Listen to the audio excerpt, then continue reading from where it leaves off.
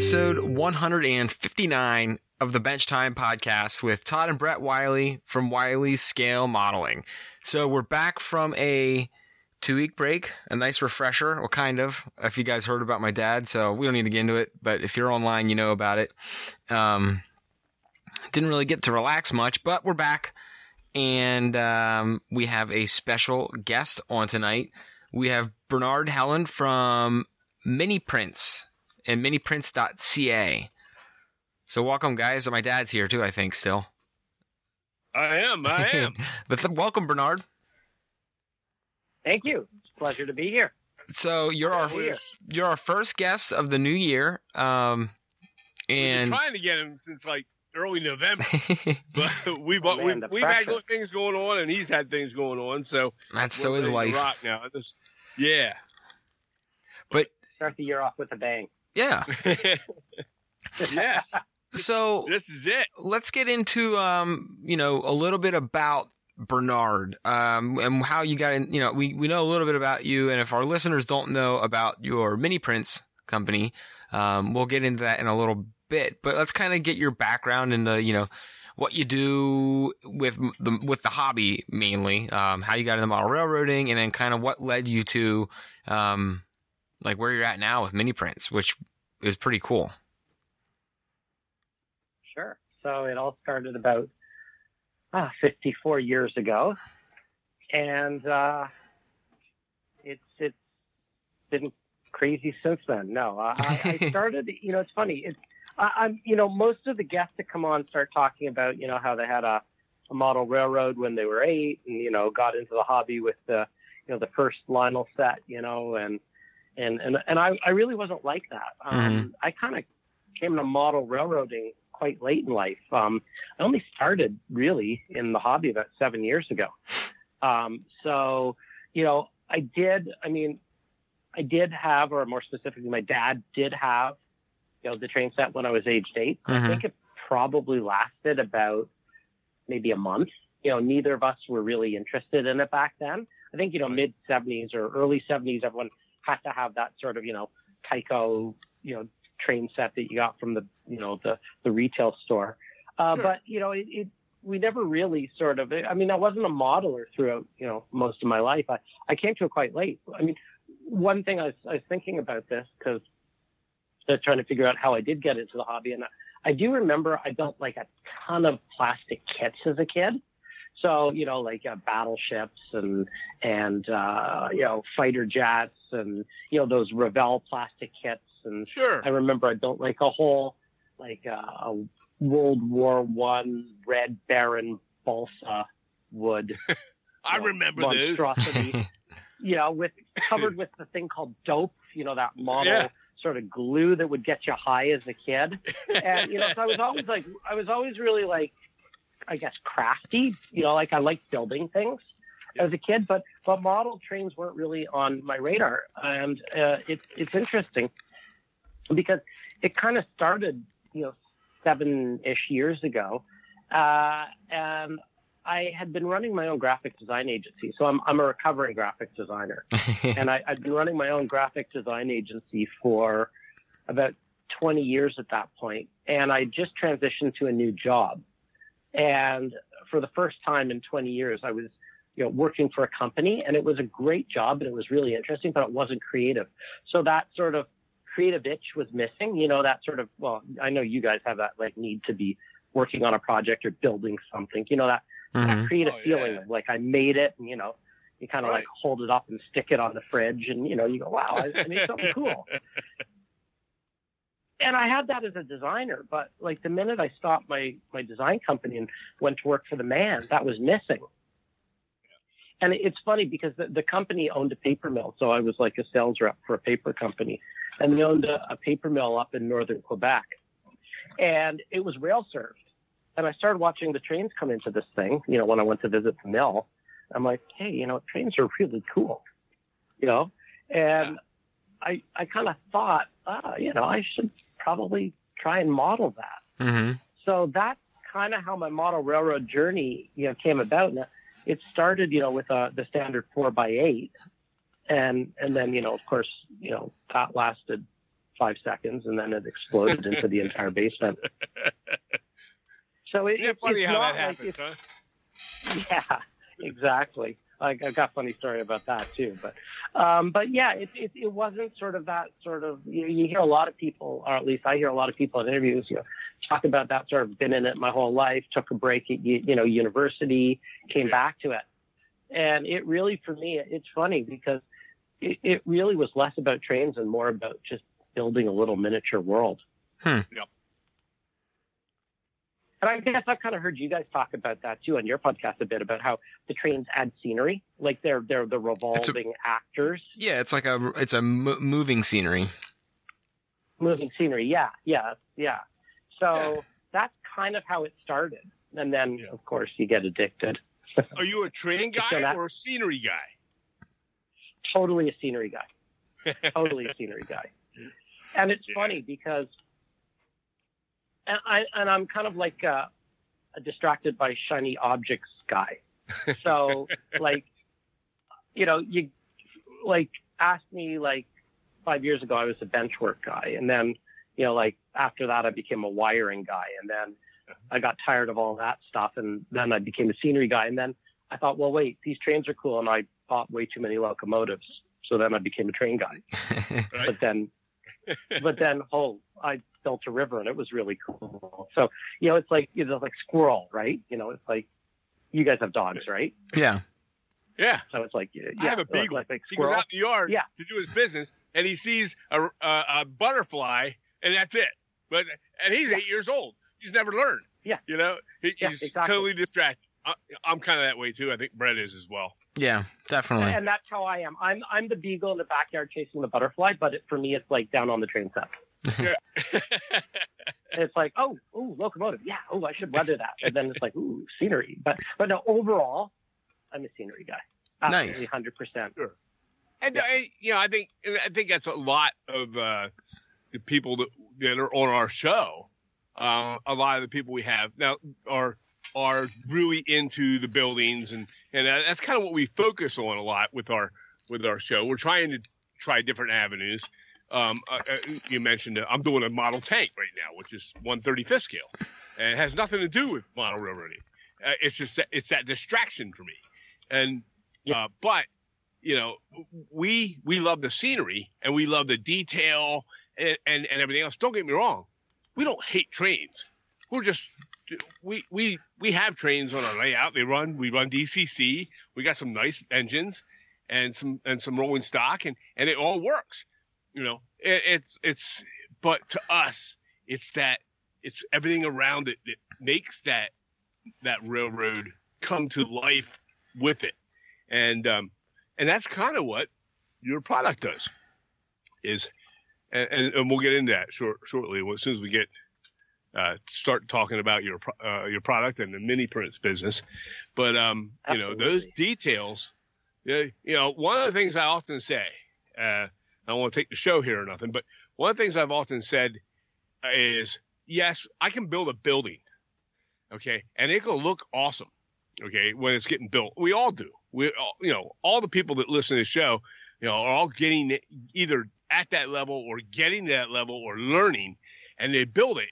And just like you said, we put it up on a shelf. We go, oh, look what I built. That's great. But that building is nothing until it has some people on it, or a dog in front of it, or a dog house in the yard, or, these little small details and parts and things that are what make it come to life. So if we take a photograph of our creation, we see the building and it's just a blank building. Okay. It may have some grass around it or whatever, which helps too. Okay. The scenery, but until we start adding the life to our buildings and our scenery, it looks like a barren world. As soon as you start adding the people and the animals and the detailed parts, that's what starts to draw it all out. So it's companies like yours that bring life to our layouts. And let's start digging into that a little bit. So it's companies like yours that allow us not only to how do I want to say it? Like, not only to add detail, but specifically yours, add detail that, I just flat out haven't seen anywhere else, which is really, really cool. I mean, you guys. Well, it's super detailing, right? Yeah, I like you have a skunk. I'm looking at detailing. Super detailing would be the word. Yes. Yeah. And the guys in the hobby who I really, really love and respect and admire, and the gods to me, post pictures on Facebook, and not every time, not everyone, not every time, but every now and then, you look at it and you go, no way that is a model. That's real. Yeah. And it's happening. I mean, more and more modelers are hitting that level where you really, really have to convince yourself, okay, I know this is a model. Like, my eyes think it's real. I'm sure it's real, but I know the guy's just posted a model picture. And that's what I love. Like, routing is like, it's not a art form. Yeah, absolutely. It is. That is what it is. Model railroading is an art form. That's a great sentence. Yeah, what is all that banging around you're doing? I just had God, this is just like the sign of the times. 10 seconds ago, I just had my audio drop from just your guys only in the left-hand side of my ear. Dude, I don't even get it. I think I kept hearing all this typing going on. No, it was not typing. It's me banging around trying to pull every lever I have on my soundboard trying to get the sound back. All right, we're back. I think they're pills for that. Jeez. You can take something for that. All right, we're back. We're back? Yeah, I only missed 10 seconds there. Hi, I'm Bernard Helen, owner of a company called Mini Print. So how did you get your start in the hobby? No, I'm just kidding. Jeez. Real quick here. Now, before we go any further, let's give them the link to that. So it's miniprints.ca. Okay, miniprints.ca. Yes. Okay. And that's it. And you have imagination like no other with some of these small prints. Just cool stuff. Yeah. Things I would have never thought to have on my layout, but now I want them on my layout. Now what? I know. I'm looking it up one now. Bernard sent me some of his product. I like the pheasants. Sorry. He sent me some of the product, okay? And which is really cool. And they're themed. He gave me, I think, November's print of the month and December's print of the month. And just for example, it's neat because he has them themed. I'm sorry, I didn't mean to turn my head away from the microphone. They're all made out of like a blue material. Blue, is it resin? Yep, it's my own custom mix. Oh, wow, cool. It's his own custom mix resin. And it's really, really cool because it's not that super shiny looking resin you get. It's got texture to it. Now, I haven't tried to paint one yet, but I'm wondering if because of that, it gives it a little extra teeth to your paint, so your paint sticks. Or, I would still probably, we'll talk about that in a moment. But what's neat is they're very unique pieces. Like, so for November, we think about hunting season. Okay. And we think about Thanksgiving. Okay. And here he said there's 2 hunters, one in a kneeling position and one in a standing position with the rifles. Now, I was looking at it and I'm like, oh, and the one rifle has a scope. I mean, we're talking detail on these things. It has a scope. It's just a tiny little scope. In HO scale, yeah. And when you zoom in, because I put my vision, I have one of those goggle sets. It's really nice for magnifying thing. Vision Aid, it's called, and it's something new I bought, and it's really nice. But it has, I can zoom in, and the details on the faces, on the pockets of the jackets. It's really cool. I was checking it out the other night, Bernard.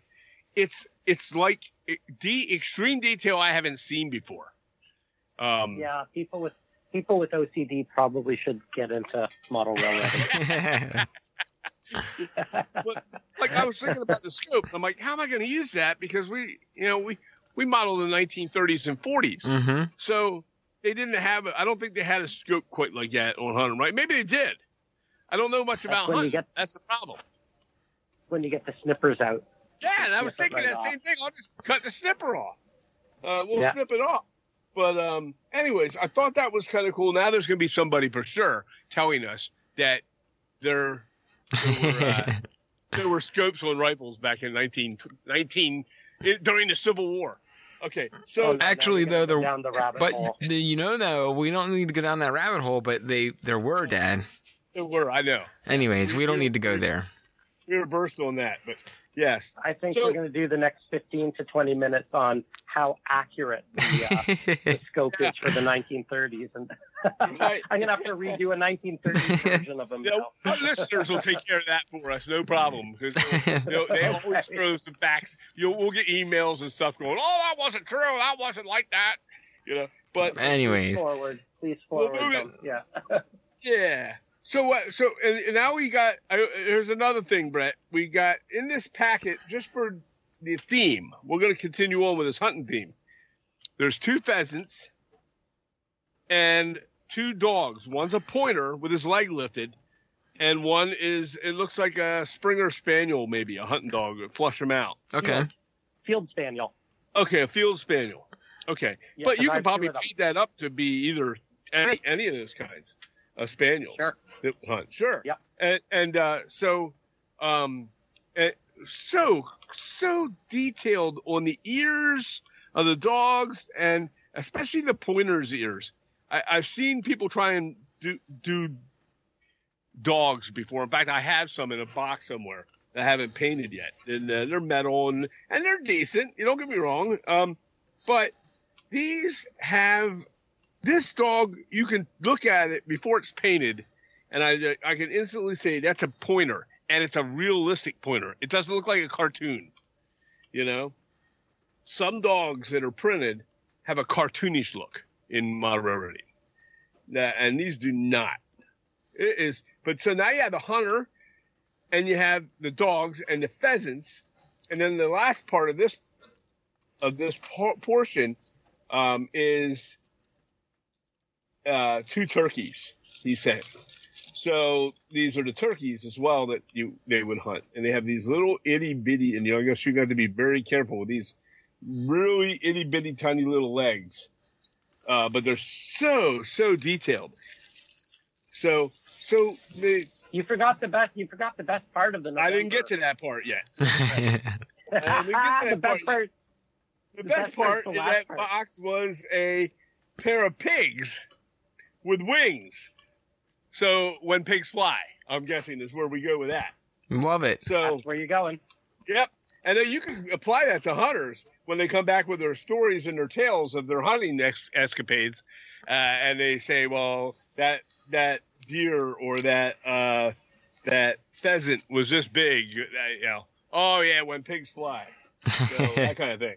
Or I'll get one of these years, and that kind of thing. But it's so cool. It's very, very, that's a very creative thing. These wings with the pigs with the wings on them. And it's something unique that you'll never see that from anywhere. So ingenious.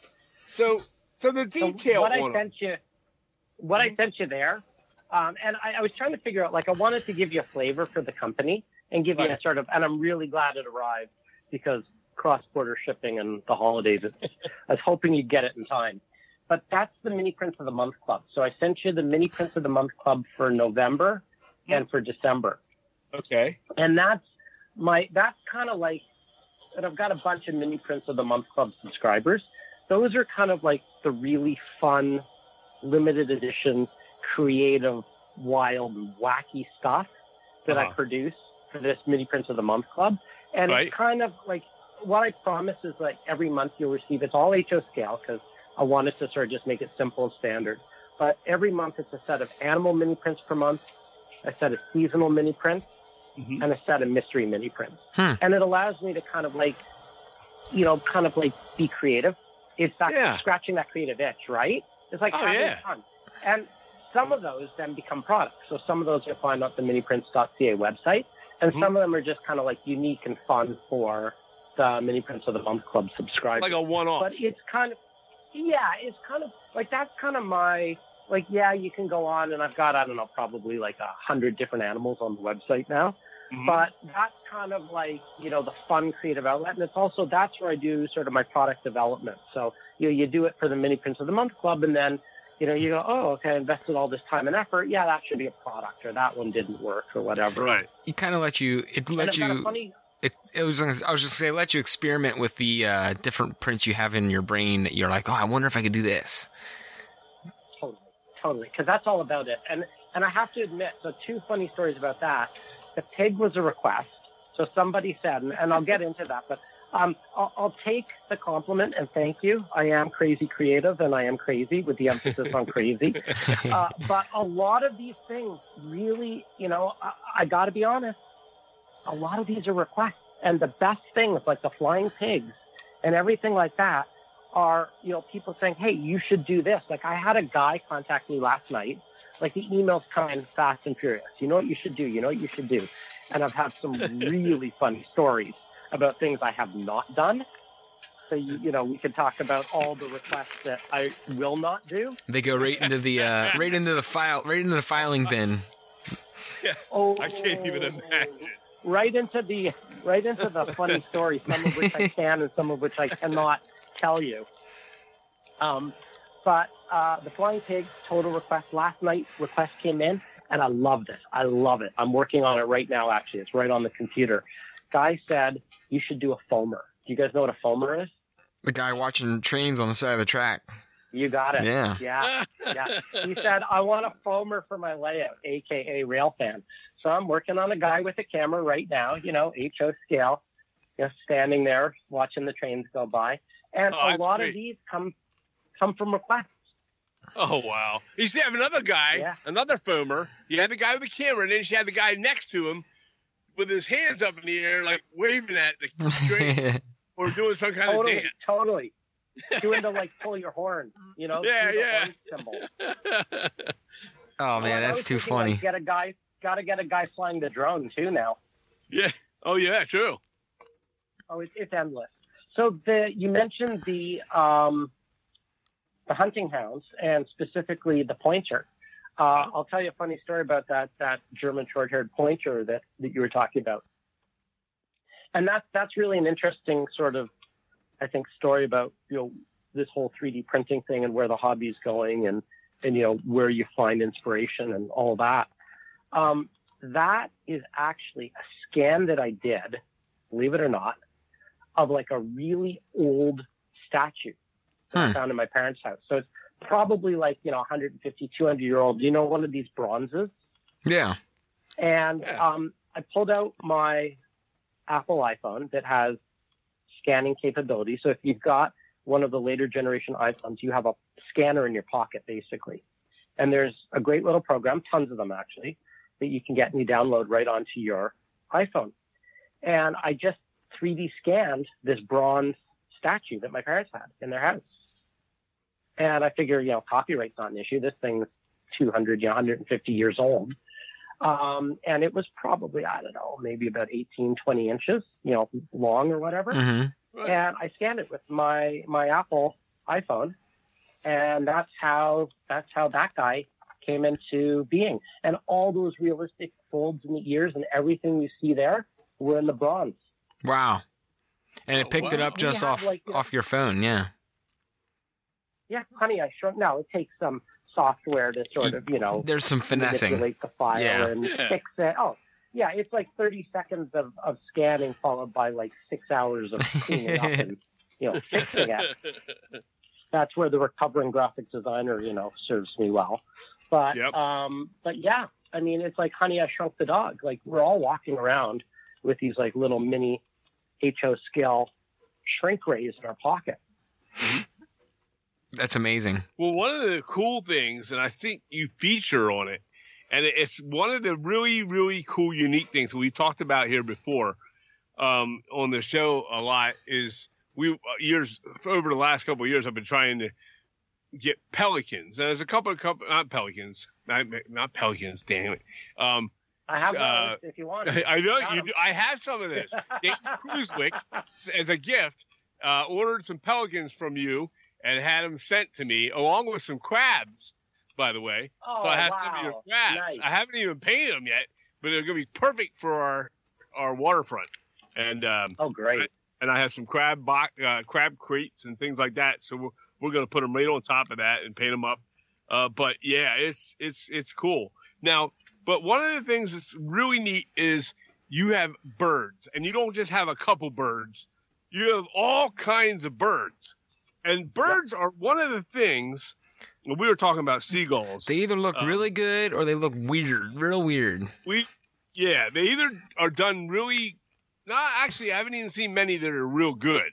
Okay, until now. Okay, but a lot of the ones I've seen are just pretty hideous looking. They're just like some things with wings. But now we're talking about. I'm looking at a peacock right now, and it's down to the feathers, the types of feathers, the shape, the size. Everything is proportionate. And it's not just that bird. It's all these birds. The ravens, woodpeckers, roadrunners. There are seagulls. Oh my God, these seagulls are awesome, Brett. I'm looking at them now. I know, I have them up. They're insane. I mean, I have some seagulls right now on our layout, but they're not like this. Oh my word. Yeah. And I think I'm sorry. Go ahead. No, they're big sellers. People love the seagulls. Well, and the eagle. Oh my word, the eagle. I'm an eagle person. I love the American bald eagle. I think it's one of the most beautiful creatures that God has created. I feel something when I see those, and you have it down to the detail on the wings and the feathers, and the whole aspect of this majestic bird. It's like something you'll never be able to really purchase for your railroad, for your detailing and for your scenery, unless you go to Mini Prints and get this. This is something else. I'm not trying to blow up your head or nothing. Your details. No. I keep it sick, going, man. I love it. Just no. I'll take it. More. It's sick good. It is sick good, and that's what I love about this. But do you have a penchant for birds? Because you really do a lot of birds. I do. I really do. Well, it's funny. I kind of do. And it's funny you mentioned the bald eagle because I just saw one over the holidays. We were up at my parents, like socially distant. They weren't up there, just my family, my wife, my two boys, the dogs, and I. And I saw a bald eagle. We have them up here. And it flew right over, and I'm like, oh, wow, that's, I agree with you. It's stunning. And I do love birds, and it's funny. I was listening to, Gordy Robinson. He's a guy out of the UK. Actually, he's running for the NMRA president. Yes, I have. Really great. Yep. Yeah, really great guy. He was talking, I forget what I heard. He was talking on a podcast or something, and I heard him the other day, and he was saying, the one thing that's missing from the layout that I see, every layout I see, are birds, and you see them everywhere. Mm-hmm. And it's like, yeah, exactly. Like these little details, these super details that are almost subconscious that you see in the real world that you take for granted that, are missing from our layouts and you don't even know they're missing.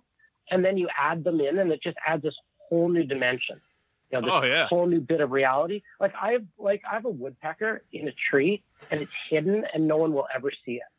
But I know it's there. You know it's there. And it's just like, yeah. And, occasionally, you go, hey, you say to someone, can you find the woodpecker? And it's fun. Like, it's just how those little things, they're in the real world, so they should be on our layout. Yep. I want to do that too. Yeah, I love the birds. And, the funny thing is, it's like this whole thing just happened by mistake. So I want to tell you that there's some like fantastic grand master plan and, that I did market research. But honestly, like the whole thing started about like 5 years ago, I was looking for an HO scale beaver because I was building a little scene on my layout. Yeah. And I built the pond, right? And then I built the beaver lodge. And I thought, you know what? Well, okay, I'll just go online and, HO scale beaver. By the way, don't ever Google HO beaver. Don't do that. It's not good. You have some. I can only imagine. You have some explaining to do to the wife. So I'm typing in HO scale beaver, ho beaver, and nothing. I go to Prizer, no Prizer. I go to Woodland Phoenix. I go to all the big companies, everybody out there that you think, that would make whatever. And I'm like, this is crazy. It's the symbol of CP Rail. So if you go back and you look at CP, on the CP logo crest is the Canadian beaver. And we can build this country, go back 500 years. The oldest company in North America is Hudson's Bay, which started with the beaver trade. Right. Exactly. It built the nation. It's you cannot. It's our national animal, right? It's our bald eagle is a beaver. Right. So I'm like, what the hell? Nobody is making HO scale beavers. I'm like, this is crazy. So I designed one up, and back then I sent it off to one of these 3D printing companies because there were no home 3D printers 5 years ago or whatever. Mm-hmm. Or they were $18,000 or something. Right. And, I got them back and I'm like, oh, okay, cool. So I painted them up. And then the minute I showed someone them, they're like, oh my God, where'd you get those? So of course I made 5 other sets through my friends. But, these companies, you send it out 3 weeks later, you get it back. It costs a fortune. So all that changed about 9 months ago because 9 months ago, I'm like, oh yeah, I kind of saw you can actually pick up these sort of relatively inexpensive home-based, resin printers. So I'm like, okay, I should try printing that beaver out.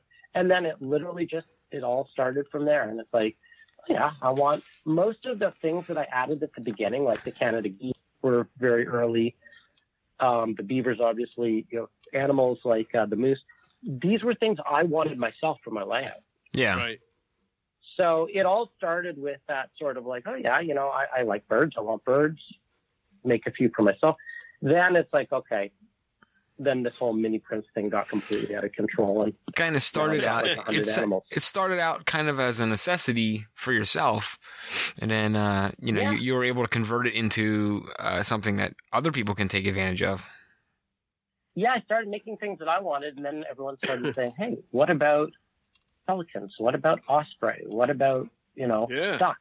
Hey, have you thought of flamingos?" I'm like, "No, I actually haven't." Right. Would you like some?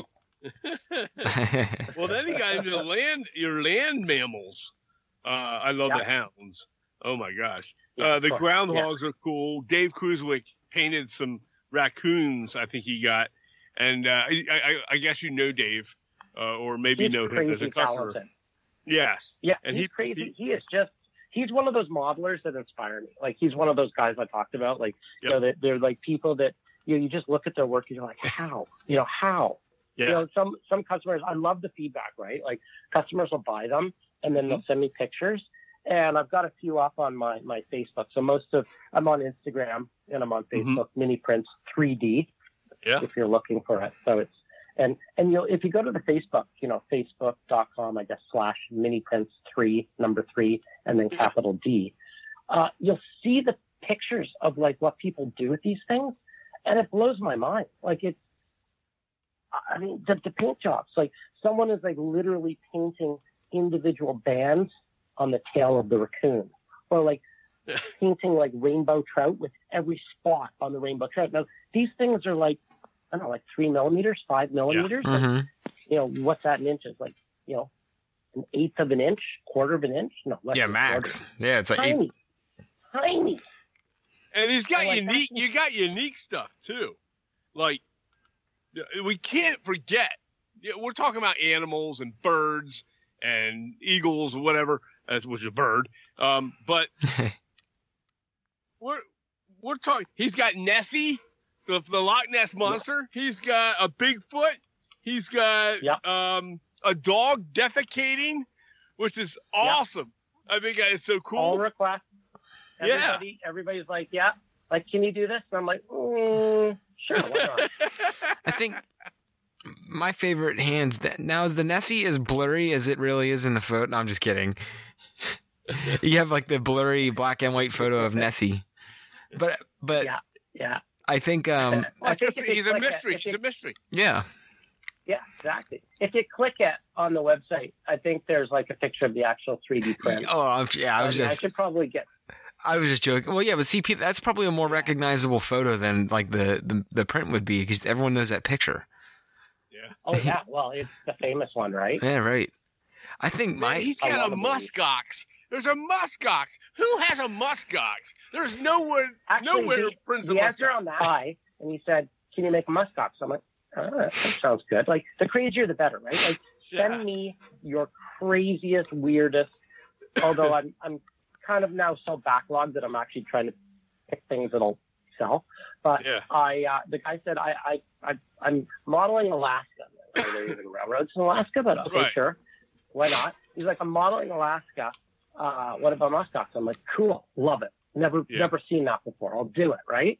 So I put the muskox together, and it takes forever. Like, it's like, I'll tell you a bit about the people I'm working on. It takes like 10 to 20 hours to kind of get one of these things out to the point where I'm happy with it. So I do the muskox, and I'm like, yeah, muskox, great. And like, I never heard from the guy again. So I don't think anyone. Did he actually buy them? Did he buy some? No. Oh, no. I don't know. I saw a special on the muskox. I lost his email. So if there's someone out there, please buy a bloody muskox. Yeah. Well, I mean, it's an Alaskan mammal, a big thing, and they're pretty much known to Alaska, but it's pretty cool. I watched on the Disney Channel, Disney Plus last week, while I was quarantined, and I had nothing to do. I watched a whole series on the Alaskan white wolf and how they hunt the muskox in Alaska. And they bring down the muskox, and the muskox actually fight back. It's a really cool. It's really cool the different types of creatures that you have here. My favorite's the African elephant, hands down. Oh, yeah, that is crazy. That's a cool print. Nuts. Oh, yeah. Now I want to do an African railroad now, so I can do that elephant. He has wolves. Yeah, wolves. It's funny. So it's really interesting you mention that, because one of the things that I sort of experienced, there are all these people doing amazing modeling. So the African elephant, and it's funny, I just printed up a bunch of wildebeests for this guy last night. So there's someone doing railways in Africa, and he's populating it with all of these amazing animals. So that was for him. You'll see that on the site is llamas, and you're like, okay, how in the world did you get llamas? I mean, there can't be a huge demand for llamas. Guy is modeling an Ecuadorian railroad. He's like, can you do llamas? And I'm like, sure. If I've done them, I might as well throw them up on the site. Never sold another llama than other to this one guy doing the Ecuadorian railroad. But it's amazing. I've had guys doing modeling in India. So there's been some Indian stock, monkeys, on the website, or for a guy who was doing a Buddhist scene for an Indian railroad. It's funny. I probably did orders to like 20 countries last year. Wow. And and there are people, I mean, we all think, okay, it's like, Wisconsin Central, Burlington Northern, Canadian Pacific.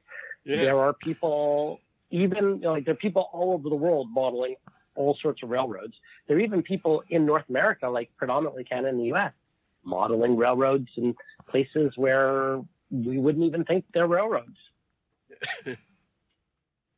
So yeah. So where did the plague doctor come from? A request. Someone wanted a plague doctor, and I'm like, you know what? That is like that is the official mini print of 2020. There you go. Yeah, it is, definitely. Yeah. I cut you off, Brett. What were you going to say? No, it's good. Keep going. I was just going to say, go ahead. Sorry.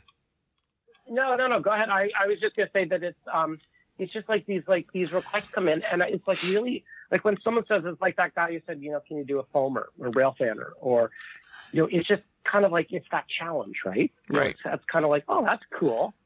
Yeah, why not? And then sort of the other half of my brain kicks in and says, well, if you're going to spend 20 hours making this, is anyone going to buy it? Which gets into the whole sort of model railroad manufacturer discussion. But for now, it's just that creative itch. It's that challenge, that sort of like, yeah, that'd be cool.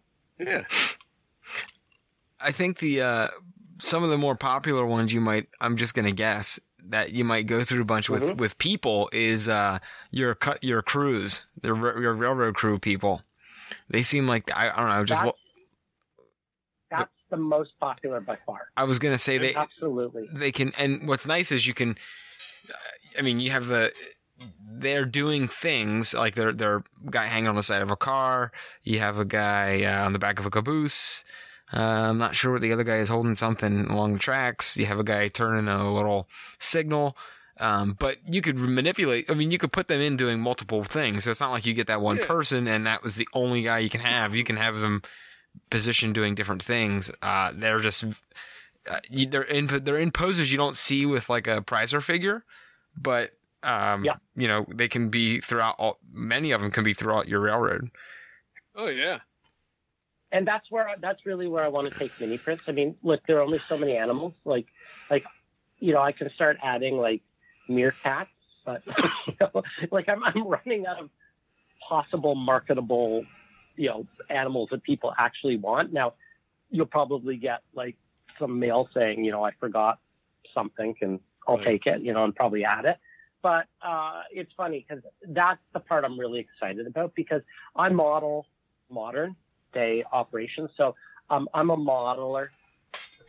I do, as much as I love scenery, I did sort of, once I got into the whole modeling of trains, I did really get into operations, and I operate on a lot of friends' layouts, and I really have such an incredible respect for how hard railroading is. I've done like 8-hour operating sessions with guys who work with CN, and like one of the guys in my group is like a CN dispatcher. So these guys are hardcore. Like they work all day on the railroad. It's really intellectual, really hard work. And then they operate trains to relax, like for fun. Yeah. And it's like getting these things to where they need to go. It's hard. It's like the ultimate mental brain arithmetic logic puzzle. And I've such a tremendous respect for them.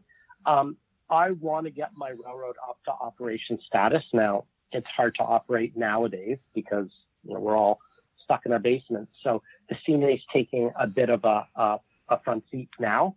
Right. But the eventual goal is, I have a realistic, I model Quebec-Gatineau, which is one of the Genesee and Wyoming lines. So I model a specific prototype Quebec-Gatineau Railroad from Montreal to Quebec City. So, I have a specific place, have a specific time.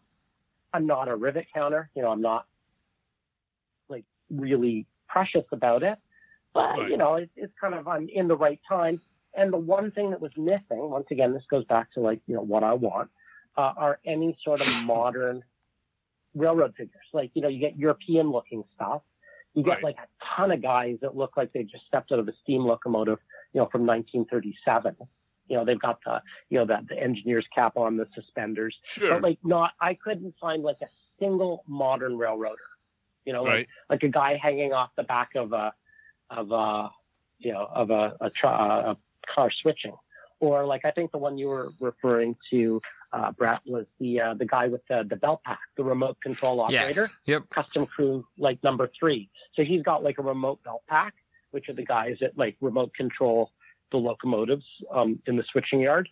Mm-hmm. Yep. So like I wanted like modern stuff, and it's funny, I threw a little internet poll up on, I think, the Canadian Railway Modeler group on Facebook, like what era do you model? Mm-hmm. And you'd think absolutely it's always transition, right? Maybe Right. transition 50s, like it blew my socks off. I think there were probably I got at least 100, 200 responses. So it was pretty good sample size. And modern won 2-1. Wow. So there are a lot of modern railroaders out there, and I think there are more and more modern railroaders. Mm-hmm. And that's what excites me, is coming up with some of the stuff for them. The animals are kind of like fun, but where I really want to sort of take the company is into this the people and the modern. And like you said, with the older eras, they've been done.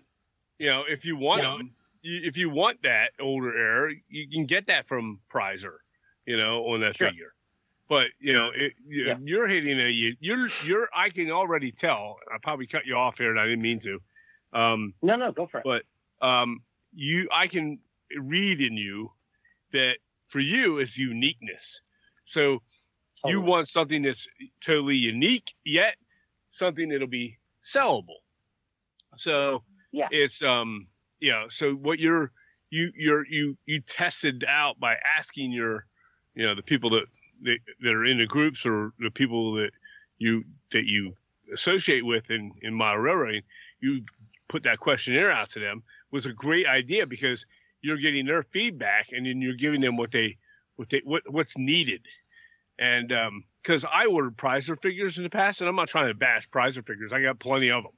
Okay, unpainted. Oh yeah, me too. But and they're fine. In my opinion, they're well done. However, I bought those bulk packs of those three quarters of them are like police officers and firemen from Europe that I don't. We don't wear it. They don't. Wear that in the United States. They have like the pointed cop hat with the point on the top of it. Yeah, totally They different. look like German soldiers. and then I have a German musical band. Where the hell am I going to put them in my the guy, he's wearing lederhosen. There's a statement, there's a prototype for everything, but you're going to have to invent one hell of a backstory for that. Yeah. I mean, you can justify, the GP9 has been brought out of service, Right. Or the steam train, it's an excursion train, or, we develop all these like really elaborate backstories so that we can run that locomotive we really want on our modern layout. Mm-hmm. So, I've got a Bud RDC because Rapido came out with them and they're like bloody gorgeous, and I had to have one. I can't figure out any plausible. It's just there. Story, but guys, I just loved it, and it's there. Yeah, you love it and it's there, and then you go, well, actually, it's the tourist excursion train, right? Some company resurrected it and took the kids for a ride. So there you go. I don't know how you're going to justify the German Umpapa band, though. Yeah, exactly. I'm like, what am I going to put that? We could just have a German beer house. like some towns, in a some town. some towns have a Chinatown and an Italian village. We'll just have a German town. We'll just have a section that has Oktoberfest. Oktoberfest. Yeah, there you go. Yeah. One little section has an Oktoberfest festival corner somewhere. That's all I could think of. I had to do something with them. I can't. We can't just let them go to waste. But yeah. Now I will say one of the things that we talked about recently on one of our shows, more recent shows, when it came to figures, was something I don't see enough of, and that is boat workers. Brett printed a 3D boat, and I painted it up, and I put some photos up, and I used Preiser figures on it, but I didn't use the Preisers that I've used them so many times. There's only 2 sets of boat or dock workers for a waterfront, or for that kind of, the sailor type, and the salty sea guys, and Preiser makes 2 sets, and there's like 5 in each box, and that's it. I mean, nobody else makes them, and there needs to be more. I can't buy them anymore, because if I keep putting them on, you have the same dude over and over and over again. You know? Okay, so I'm pulling out the wish list. I'm adding it in. It's funny because you're the second. Damn. Okay, I know what I'm doing tonight. You're the second. Shiny object, squirrel. You're the second person, actually. Someone emailed me late last week, looking for that sort of classic, Northwestern, sort of East Coast Massachusetts fisherman, in the slicker, with the hat pushed up and, in the wet, I'm kind of thinking Perfect Storm, right. fishing boat type guy. And, and there's another company. At this point, there's another company I won't name that makes some sea stuff like that, and they're small printed. They have some figures that are waterfront figures, and they're hideous. They look. They're cartoonish, and they got a big face. I don't know. They don't look proportionate, and so I would never. It's ingenious how they posed them, but unfortunately, they don't look realistic. They look goofy, or we go to all this trouble, and this is what's cool about your product. We go to all this trouble as milers to make it as realistic as we can. Okay, so you get it all realistic, and then you go to put a person on, and he's got a face like it's like 6 miles long on his head, and he looks like the mask from the Scream movie, and it didn't have it. It just didn't look molded good. out of clay. Yeah. No, and you're like, some of them look like they were molded out of clay and then cast in resin, and the mold's probably like 50 years old and rough around the edges. Right. Yeah, that's the beauty of this 3D printing. Like, I mean, the level of detail that you can get nowadays on 3D printing, like you said, every feather, on an eagle's wing. I mean, the resolution on this. I mean, those crabs you talked about. That's insane. Those are insane. You can barely see them. I know. Until you zoom in. You're going to need your optivisor. You're going to need your magnification. Yep. I'm blown away with, the size. I mean, have you seen the lobsters? Cause no, and I'm going to have to get some of them for me because those I lobsters, did a lobster boat, and I want to get some lobsters for our lobster boats.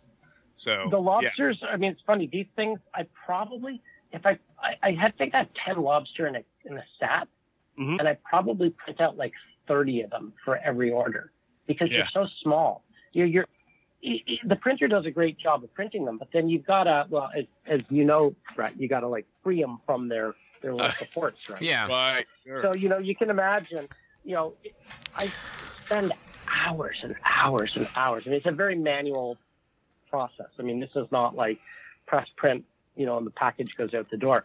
You spend hours and manual hours intensive. printing these little lobsters out, right?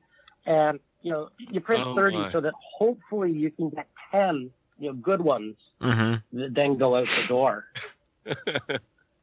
So I can imagine that would happen. So let's I have a couple questions, and I know we had discussed this prior, but just on the 3D printing side. So there's a couple things I know we talked about before that we won't be talking about, but from me, a novice, I would say, new to 3D printing. I have the Photon, the Anycubic Photon, which is like the cheap entry-level one. But I'll tell you, I've been pretty impressed with what its abilities, what it's been able to do so far for me. And I have a fun question for you, and hopefully you can drum up a good one for us here.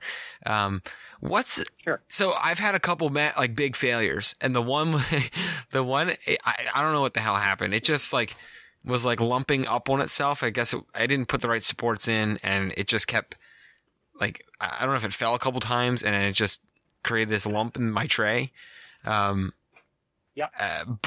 do you have any? And it looked terrible. It looked like something out of I was printing a little dog figure for my one daughter, my youngest girl. And it wasn't HO scale. It was a bigger dog. Yeah, it's just she wanted a little dog. I printed it and painted it and made it look toy. Little toy.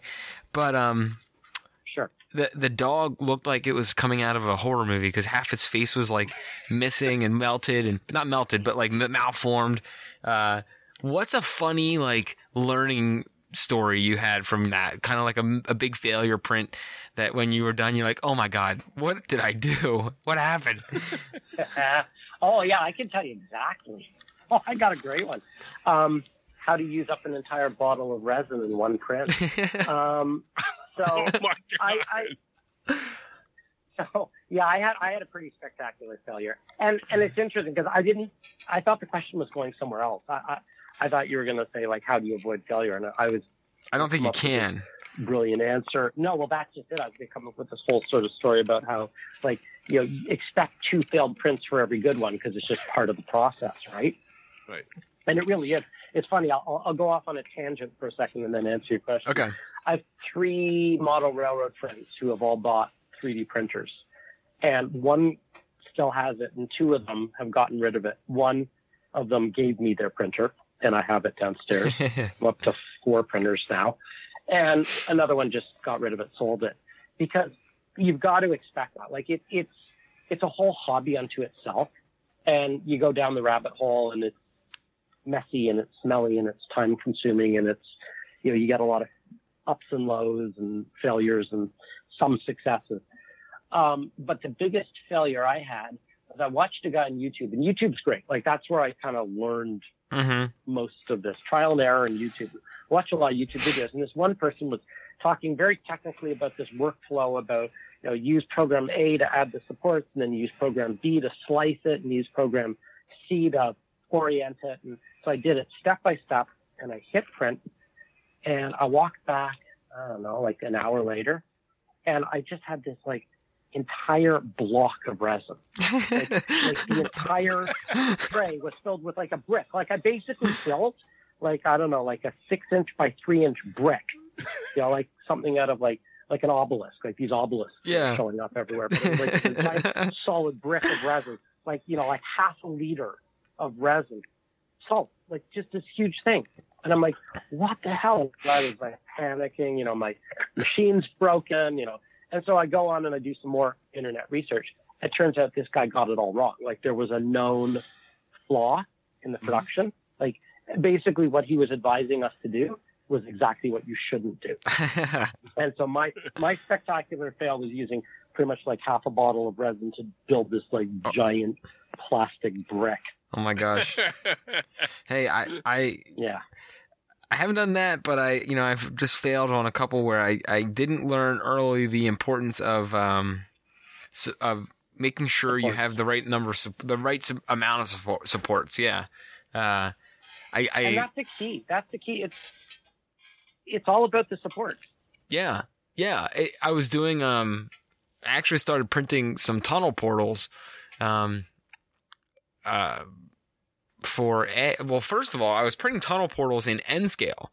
One, to just test them out because that's the original scale they came in from the website I got them from, and B, I figured the N scale ones would make. I told my dad they would make cool like one-way cars, like vehicle-sized portals in the side of the hill we have.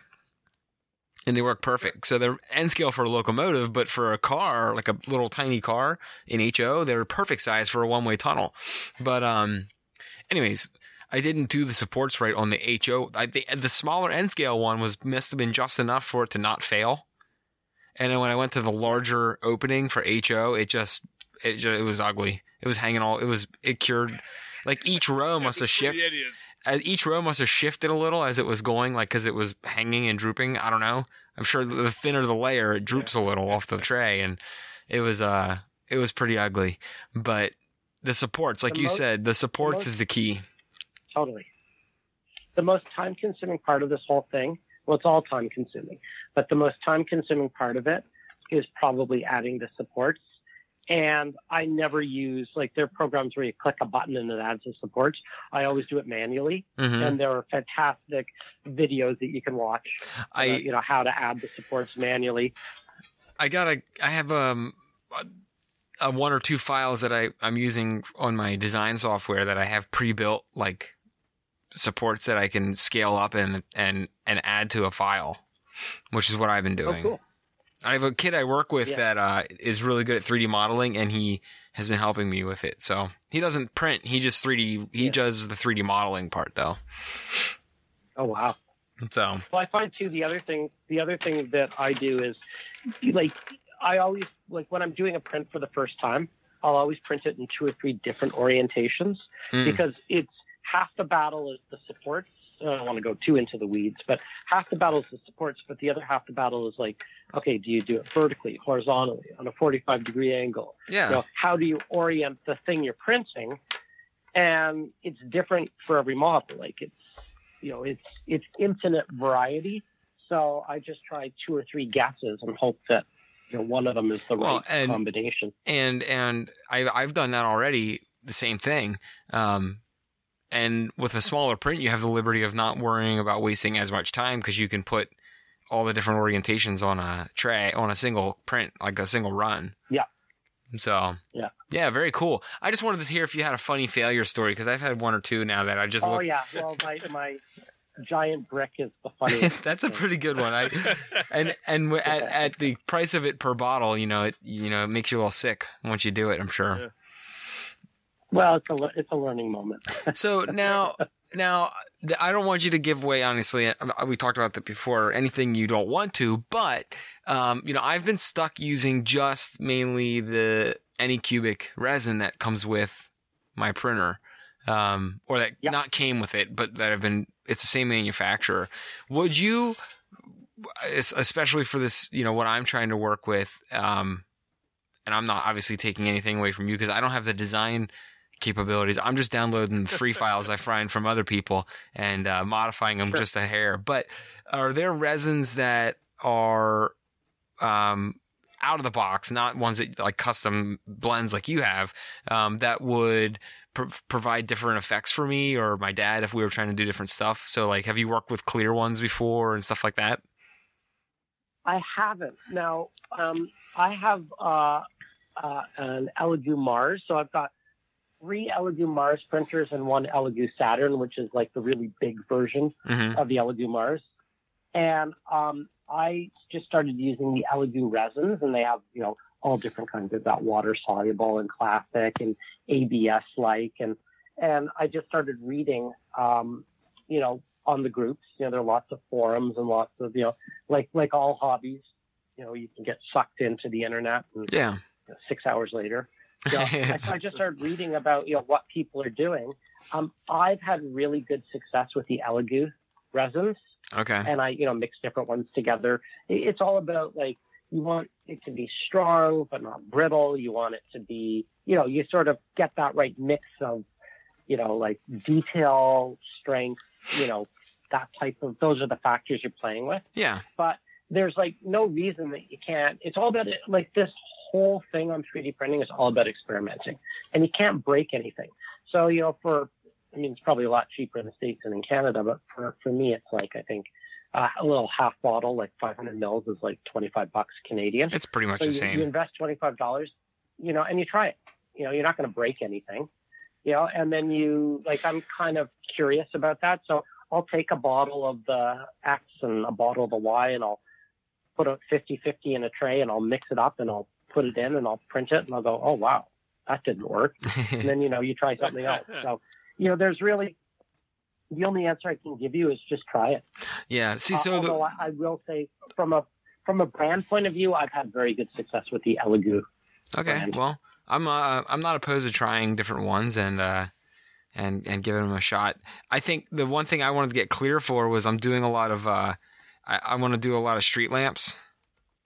And it's great. The file is great, but I just realized when I printed one that it prints the lampshade with it. Not the lampshade, the glass globe with it. The globe. And I want to slice that. I want to slice that 3D file into 3 parts. So I have the hood, the pole, and then the globe. I want to print on a separate file with a clear print. And there's a clear resin from a couple of the companies. I just didn't know if you'd used one or not. So that's why I don't want to. I haven't. It didn't make sense to me, and I don't want to paint them white. I want them to kind of look like glass. I don't want to paint these globes white. So.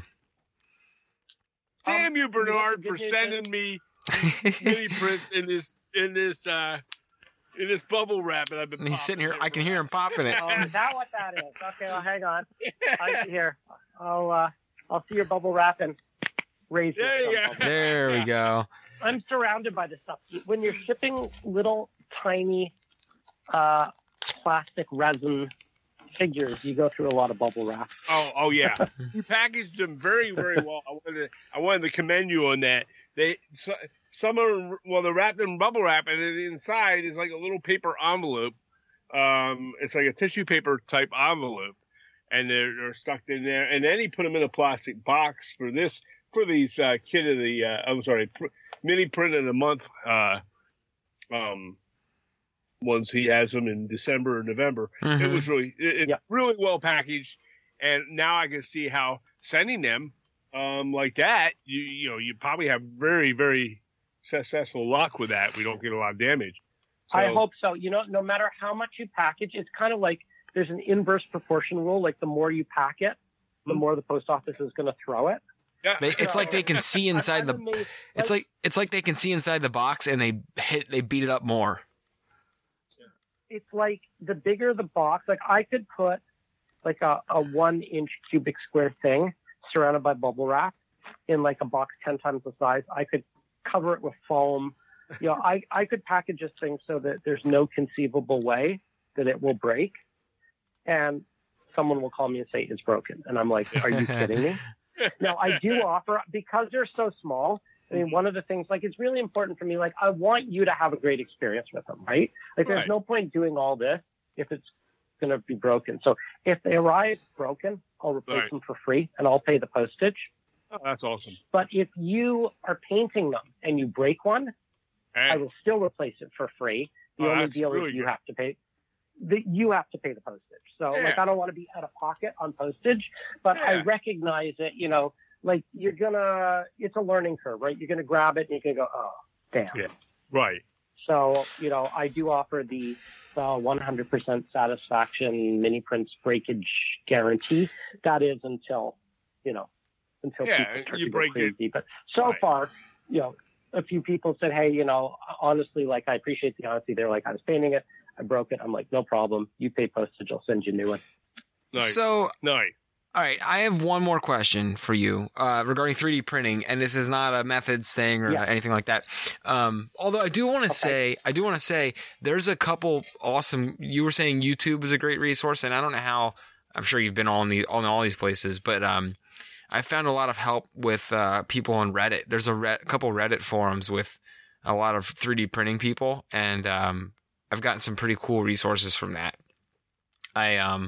There's also a Facebook group. There's a Facebook group called Facebook 3D Printing for Model Trains or something. Yep. And there's that's an inspiration group. There's a couple, and there's a bunch of great work on there from a lot of guys and a lot of people helping each other on that group too. Just like a lot of our modeling groups, there's a lot of people helping each other 3D printing. I see a lot of people on there that'll have printing errors, and I'm like, oh, I kind of had that happen to me.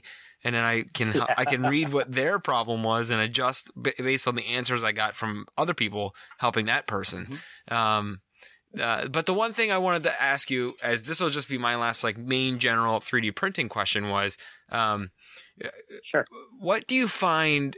So I've been printing now for a month, and I've actually last night or the other night, Monday night, I got a bunch of other things here. A couple of things that a kid that works for me, I had him help me design a couple things, and then a couple of the other things I just found throughout a couple.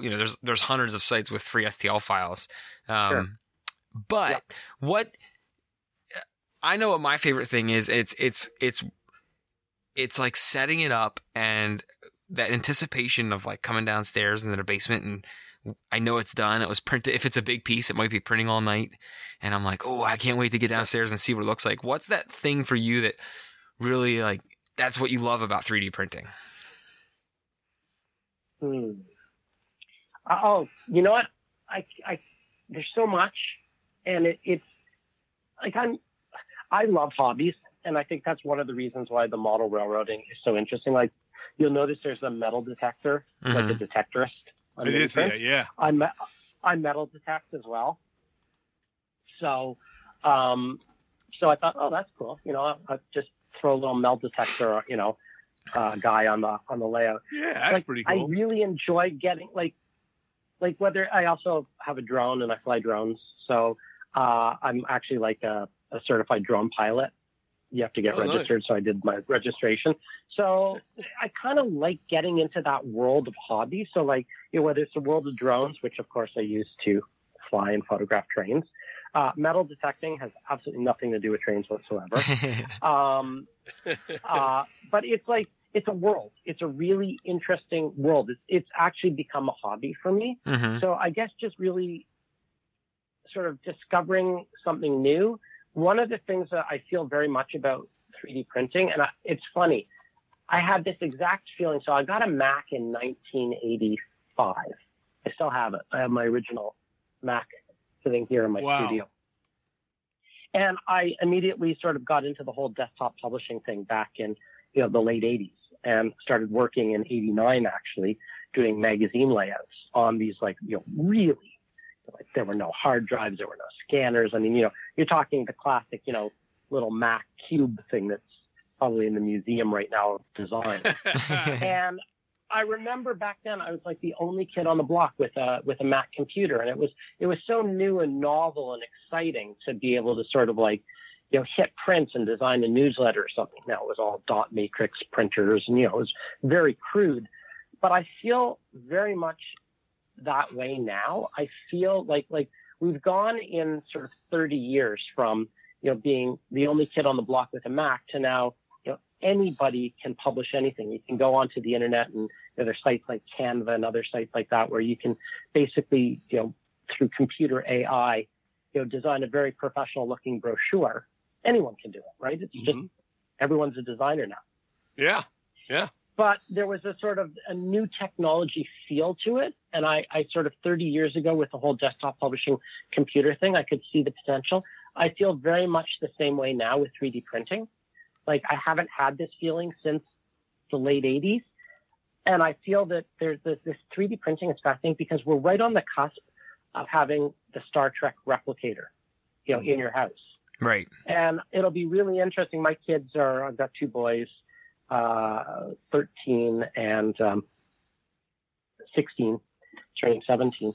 And, it's interesting. I wonder what it's going to look like 30 years for them.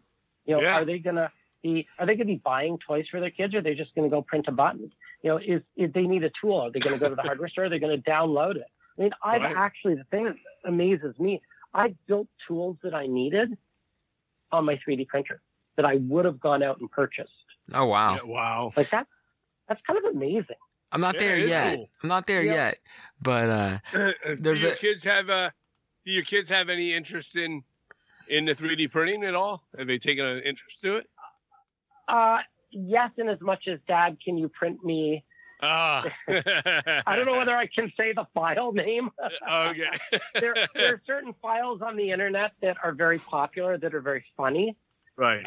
So it's like, Dad, I saw this dinosaur that looks like whatever. Can you print me one of those? So that they like me, like my younger one, my 13-year-old. He's really into animals. So, right.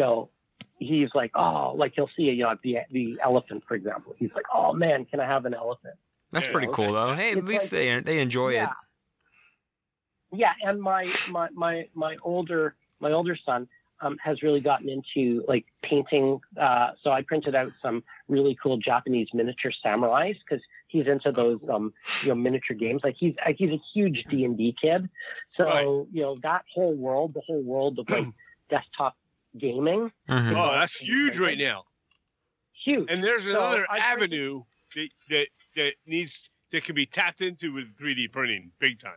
Oh, it's all 3D printing now. Like, I mean, it's insane. Like, so, he does a lot of like, Dad can have a Gorgon or a Dordon or, whatever they are. So, so I'll print some 3D things out, and he's shown a real talent for painting them. So I printed out some Japanese samurais, and he got into the paint and started painting them up. And nice. I'm like, whoa, like you are like, so they're really into the, And that part of it. Yeah, he can be a little, artistic about it too. You're building the model for him, and he's painting, and you don't have to go to the hobby store and buy a $30 thing for him to paint now. No, it's all like, and that's where I see that's why 3D printing. Well, because I wanted beavers, right? That's where it all started. But it's like, I do think beavers. This is going to be a huge industry. Exactly. It's going to be huge. Like 3D printing, like you see it in, I was looking at the Model Road group on Facebook, and people are designing and printing things that they want for their own layout that no one offers. You just can't buy. Mm-hmm. Right. And we're seeing such incredible work. And I mean, like they're engines that are coming out, like people are coming up with one-off engines, that might have been a cement plant in, somewhere in 19 something, Right. There's like one of these engines in the entire world. No manufacturer would ever build it, Right. but they want it for their layout. So they can do it. Yeah. It's incredible. Yeah. Yeah.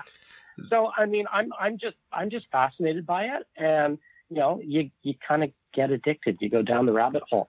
I do have a top tip for you, though. Go for it. And yeah. So I had a lot of print failures. Here's my Bernard's top tip of the day.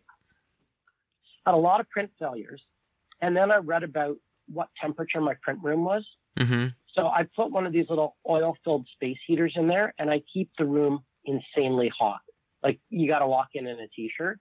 So I probably, when I'm printing, I keep the room, I don't know, like maybe 80 degrees Fahrenheit. Oh, wow. Wow. And it makes a huge difference. Yeah. The warmer your resin, the better. Okay. So I've had really good success in just bumping that temp up. It's like walking into a greenhouse, So the hotter it is in there, the more liquid your resin is. Okay. And the happier it will be. All right. So there's Bernard's top 3D print of the Bernard's tip. We should have done a drum roll for that. I know. So, Yeah. Now, Well, you can add sound effects in post. There you go. All right, there we go. You know what though, Brett? Yeah. With his tip. Good luck. Your basement's like the tundra. Well, no, but I have been but the last couple of times I've been doing it, You put the heater up. I put the heater on in here and I get that room warm because I've heard that. I did hear. I mean, not necessarily because of what Bernard said, but mainly just because I'm down here working and I don't want to be freezing. But and I also keep my resin inside upstairs. I don't put it down in my basement because I did hear that you should not keep it. You should keep it cool in the jar if you can help it. So, well, not cool in a jar. Like if I'm keeping the resin in a warmer room, and that way when it is ready to use, it's not sitting in the basement like basement temperature. And then freezing, yeah. And I don't know if you've heard from other podcasts. We have a dental lab where I work that we 3D print crowns and teeth, dentures, with a different grade of more expensive grade of resin than I could ever afford. But the guy that's in that lab gave me a whole bunch of tips too, just kind of like that. Like, hey man, make sure you do this, make sure you don't do this. So I've been learning from others that have failed before me, and I hope the more I tinker around with it, I'll be able to get on some of these forums and boards and do the same. Yeah, careful though, because I haven't turned my train set on in 9 months. there is a cost to this. Yeah. Now, I was gonna say. Now, fortunately, I'm only doing it as I need things for models. So I print and then I go paint them and I put them in my what I'm working on. Yeah, for now. But it sneaks up on you. Well, I got love a couple this. questions. It's like, go for it. No, you go ahead. No, you were going to finish your sentence there because it's going to be a whole new topic. Okay. Well, I was just going to say, like, I love 3D printing. It's fantastic, and it's so creatively, like, and it's really fun to start a business. And I had to because, I mean, when COVID hit, my sort of source of income dried up, so it was kind of like a necessity. It's kind of like I did like everyone else, I did the COVID pivot. It's like I was running a company that sort of helped small Main Street local businesses market. Right. And, they all closed and their marketing budgets went to zero. So I had to do the COVID pivot, which is how I became a model railroad manufacturer and went into this full time. But one of these days I really do have to go down to the layout, turn it on and run some trains. Yeah, definitely. And we were told by another guest that does some 3D printing a while back. I don't know how long ago that was. Dave, I think his name was. Yeah, Dave Yale. And, Dave Yale. And Dave told us the same thing. He said, if you guys get a 3D printer and try it, he said, be careful because it'll suck all your time. It'll be a hobby all of its own. And it's so true. Yeah. So true. Well, but it's fun. I'm a technical weenie. I don't know much about any of that stuff. I had a hard enough time today just while you guys all had to wait for me because I couldn't get my Windows laptop to load up for me when it needed to with the sound, which I finally got working. But for me, my love is the Brett does like he does to build the same as all of us, but now he's found this 3D printing. For me, my thing is the painting and the artistry of the game, and artistry of this hobby. And so I've got some questions for you on what you recommend for how you prep and paint these particular 3D printed pieces of art that you have. Is what they have, these animals. Sure. So yeah, no problem. Do we use a primer on them? 100%.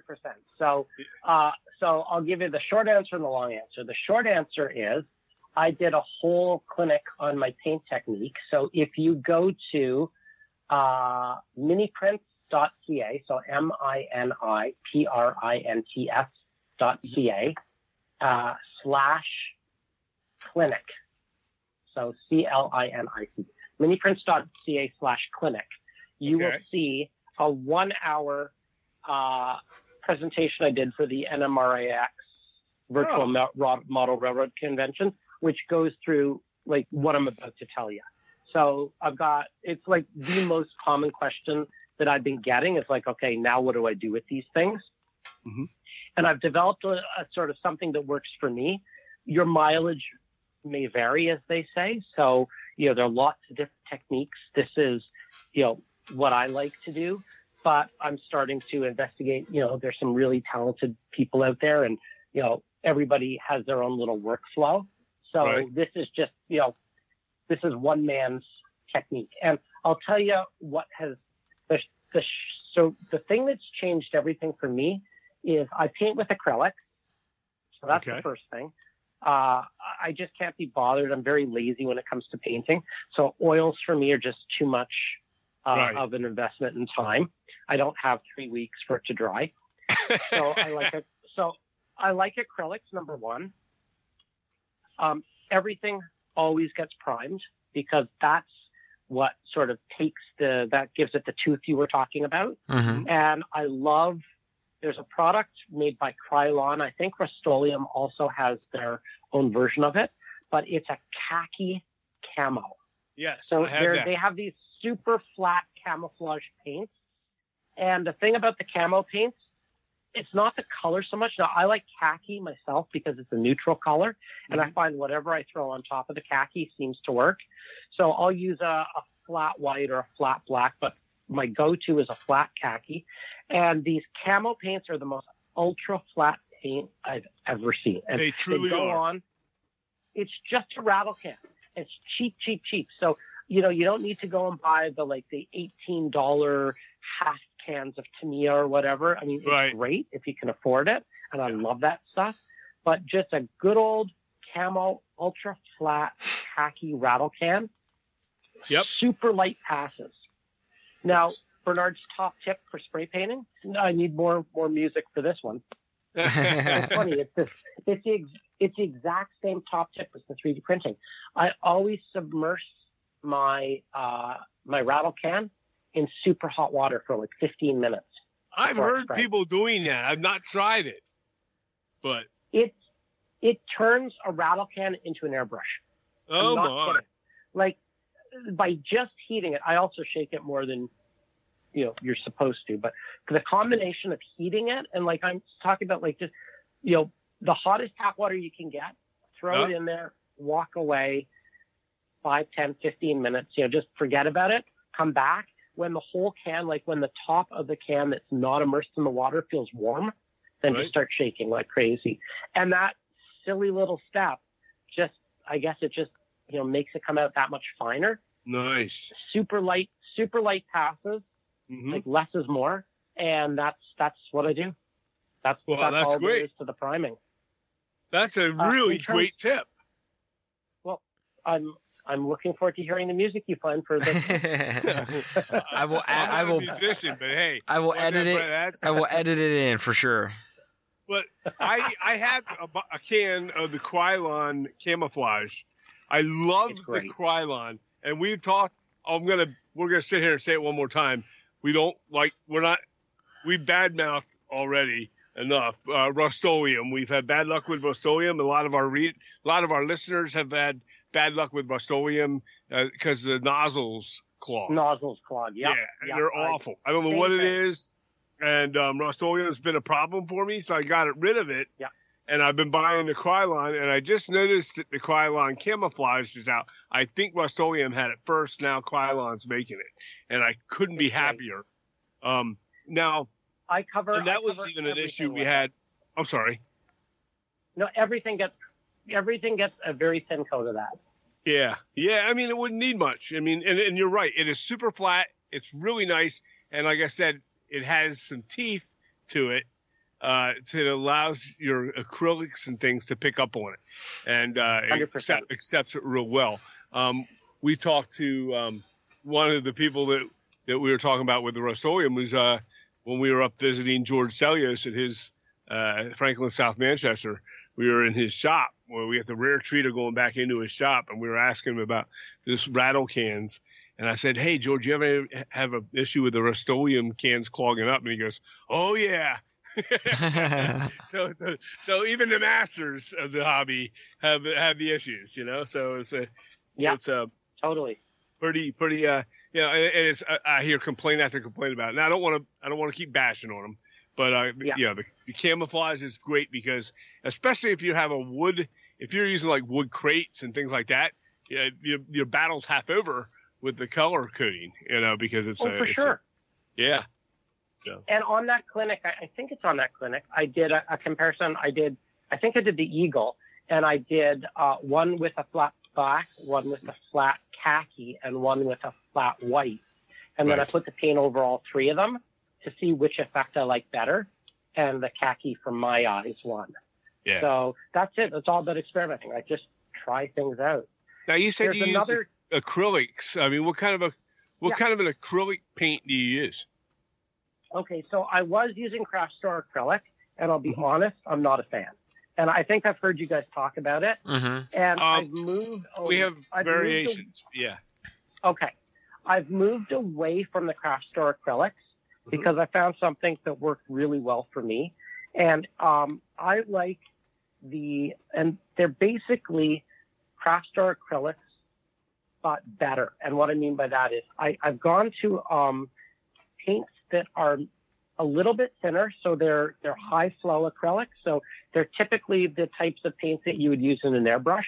So I guess they've just been thinned a little bit. So Vallejo makes some, and I think there's some golden, and they come in like little sort of nipple bottles, sort of, little, I don't know how many ounces these are. Right. But you see them, they got like little white tops. Sure, yeah, I have some. And they're like little squeeze bottles.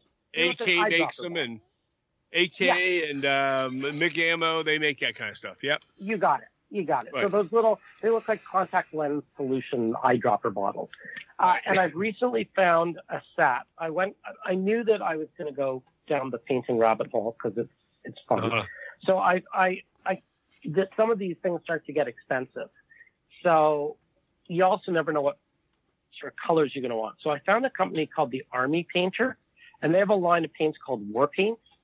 Oh. And I really like these. I bit the bullet, and I got I went on to, the company that seems to deliver things to everybody's door every 5 minutes.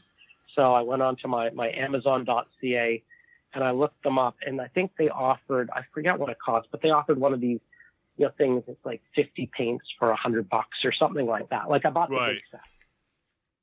And boy, am I ever glad that I did. Now, they all have incredibly funny names. Like I'm looking right now, like it's not forest green, it's goblin green. And it's and my go-to skin color is now barbarian flesh. And I've That's used cool, a lot of there's a lot of ogre snot, believe it or not. The names are awesome, right? So they're all of these Wargamer. They're really meant for the market we were talking about, like the Dungeons and Dragons and Wargamers. So they have like my go-to red is called Dragon Red. So they all have wonderful names. And the beauty of these things is they're going to last me 3 lifetimes because I'm painting with a drop, like literally a droplet. Yep. I found that you don't need much, barbarian flesh or ogre snot. You need a tiny drop's worth. So this Army Painter War Paint set, it's incredible because it just comes with, more colors than you'd ever think you need. And, who knew that I'd be painting, pheasants or peacocks. Right. And, the colors have come in quite handy. Yeah. So I really, So the other thing too is it's really the brush. I mean, it's less about the paint and more about the brush. I was going to go there next, but I'm glad you started. If I am using, doesn't really matter, what paint, whether it's sheet paint or grit paint. What I find I end up doing is I end up really watering it down, and I almost don't paint with paint. I paint with water that has a little bit of paint in it. Mm-hmm.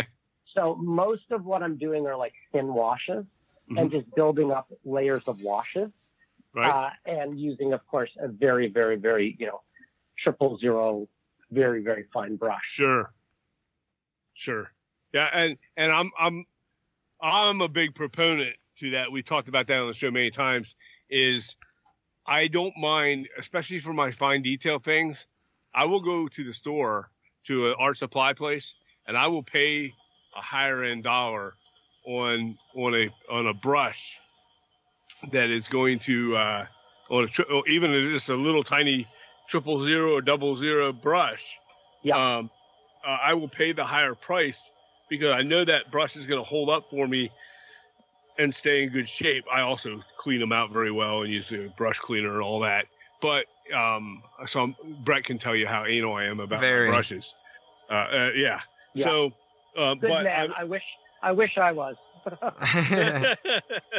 Don't get me wrong. I got a whole bucket full of these ones that they used to be nice, but they're no longer nice. How does that happen? It's like you buy a super expensive brush and you're like 100% diligent about cleaning it. And then you look down and you're like, oh, for God's sakes, man. You're like, and then how in the world did I forget to... And then there's the other brush that you paid $1 for or $2 for, and you got 6 of them in a pack. And it looks like it did the day you bought it 5 years ago. Yeah. I know. Life is cruel. It's like a pair of good sunglasses. You're going to lose the good sunglasses, and the ones that you bought at the gas station are going to last you for 10 years. It's the same philosophy. Yeah, and then you got a box filled with them. Yeah. Now, I've got a question for you. Yeah. Have you ever heard of something called a wet palette? Yes. I have a wet palette. I have every palette known to man. I am a palette collector. It's like a fetish for me. Yes. Well, I share the same affliction because I started watching, like when I started getting into painting, I realized that model railroad channels don't have a lot to offer when it comes to technique. So I started watching all the YouTube videos of these war gamers. Yep. And oh my God, they're light years ahead of us in the hobby. Yes. Some of these military modelers and war painters and war gamers, it's like insane. And there's one guy, I forget his name, Squidmar or something. I'll have to look it up. But there's one guy who's like probably from Denmark or Sweden or something. And those guys are great. They got the best accents too. Oh my God. And they're so incredibly talented. And they do things, which is probably why I'm using like ogre snot and barbarian flesh and, other things like that. But they do things that I'd never even thought of.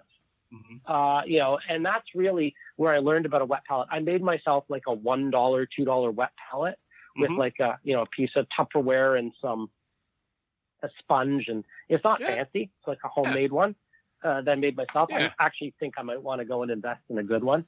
But just painting with that wet palette is probably the thing that really changed the way I approached painting. Right. So, they are so much easier to work with. They keep your paints fresh, 100%. And I can close it all up and come back to it, and I don't have to pour out more paint and clean out other little palettes and all that. It's all ready to rock, So especially if you're painting figures, let's say you're painting people figures, and you have 20, 30 of them with a wet palette. I can get a lot of them done that way, Totally. And if anyone doesn't have a wet palette, you can make one for a couple bucks. Yep. And you don't have to buy one, and just Google it or watch a YouTube video how to make a wet palette. It's going to completely change the effects you get on painting. Oh yeah. Now, one of the things I'm going to share with everybody, I was told everybody about the Easy 8 tank that I've been building. It's just something that's a distraction for me to try and model something bigger. I talked to several people. Jason Jensen has been modeling some bigger things. Kathy Millot has been modeling some bigger things. Doug Fiscali, him and I had this conversation already, in fact, about painting the tanks. And we talked about painting stuff in a bigger scale and then coming back to the smaller scale and picking up and learning, hey, I just went from bigger to smaller, where you're forced to have to paint something larger and show more detail. Now I'm going to take those skills and draw them down into something small and see how that goes. It'll change how you paint. So I'm learning with this tank I'm building, and I'm probably never going to build another one of these. I did order the Foscale Models 35 1/35th diorama scene to go with it. It's a theater. A German theater in a cobblestone street. It's all done in hydrocal. I'm waiting for that to arrive, and then that's where this tank's going to go. But this is the first time I've done this since I was a kid, like a tank or a plane or a car, like you were saying earlier. I started using these paints by Tamiya that they recommended. It's a Tamiya model. And I bought these little jars of all the different colors that it recommended for the tank. And it's the first time I've used these. They're acrylics, and they are wonderful. I'm thinking about stopping. I might not be buying much craft acrylics, and I might start buying this Tamiya stuff because it goes on, and it doesn't. You need one coat. That's it. It's not thick. It just it covers well. It's the really pigment. nice. It's evenly dispersed. Like the thing about, look, I've believe it or not, put like diluted craft store acrylic into an airbrush and got it to work. Mm-hmm. But you don't have to suffer. And, they do make, model color. The Vallejo model color line is really good. Right. The golden fluid acrylics, the Tamiya. There's a lot of great paint out there. Yeah. So, and the thing is, it's expensive because you're paying like $3 a bottle instead of $1 a bottle. But what I realized is the bottle is going to last me forever. Yeah. That's just it. Yeah. I'm only using a tiny itty bit, and I'm painting a much larger scale tank, and I'm hardly using any. It's amazing. Totally. I'm really impressed with it, and so as I'm taking this back, I'm thinking about maybe using some of these Tamiya colors on some of these mini prints just to try them and see. I might have to thin them out a little bit, but and when you do, and the key here is post the pictures and tag me, because I love seeing what everyone does, and the paint jobs. I'm dying to see. It's like people interpret the models, and people have asked me, will you paint them? And I'm like, no way. Like, that's the fun part. Like, all the mini prints come unpainted. Right. And what I want to do with mini prints is, it's like, I know you guys talk a lot about craftsman quality, like you guys do. Yeah, I have a horrible admission to make. I've actually never built a craftsman kit in my life. It's one of my New Year's resolutions / goals for this year. Okay. To pick up a craftsman kit and build it. You got to start somewhere. But I want to be like the craftsman quality of 3D print. Right. And I want it to be like, I don't want it to be like you buy it and it's painted and it's done and you put it on the layout. Like I want to provide the raw material for your creativity and your imagination. Like my tagline is make your model railroad come alive. And that's kind of a little bit of a play on the whole animal thing. But part of it is it's not meant to be like a ready-made place on the layout. It's meant to, it's a craftsman quality print for people who want to get their hands dirty, who want to be artistic, who want to get into it. Yeah. That's the fun part, right? Yeah. Right. Yeah, you sure. mean you And wouldn't know go... what? Every manufacturer... Sorry, Frank. I was going to say, you wouldn't go to any other manufacturer and say, hey, I want to buy your kit, but I want it to come pre-assembled and done. Yeah. Yeah. They'd all laugh at you. And every one of our manufacturers we've had on, like we've had Jeff Grove on, and we've talked to him about this from Carolina Craftsman Kits, or Doug Fiscali, or any of these guys that make kits. Casey's Workshop with Kenny Crump. We've had all these guys on, and they've all said the same thing that you're saying right now.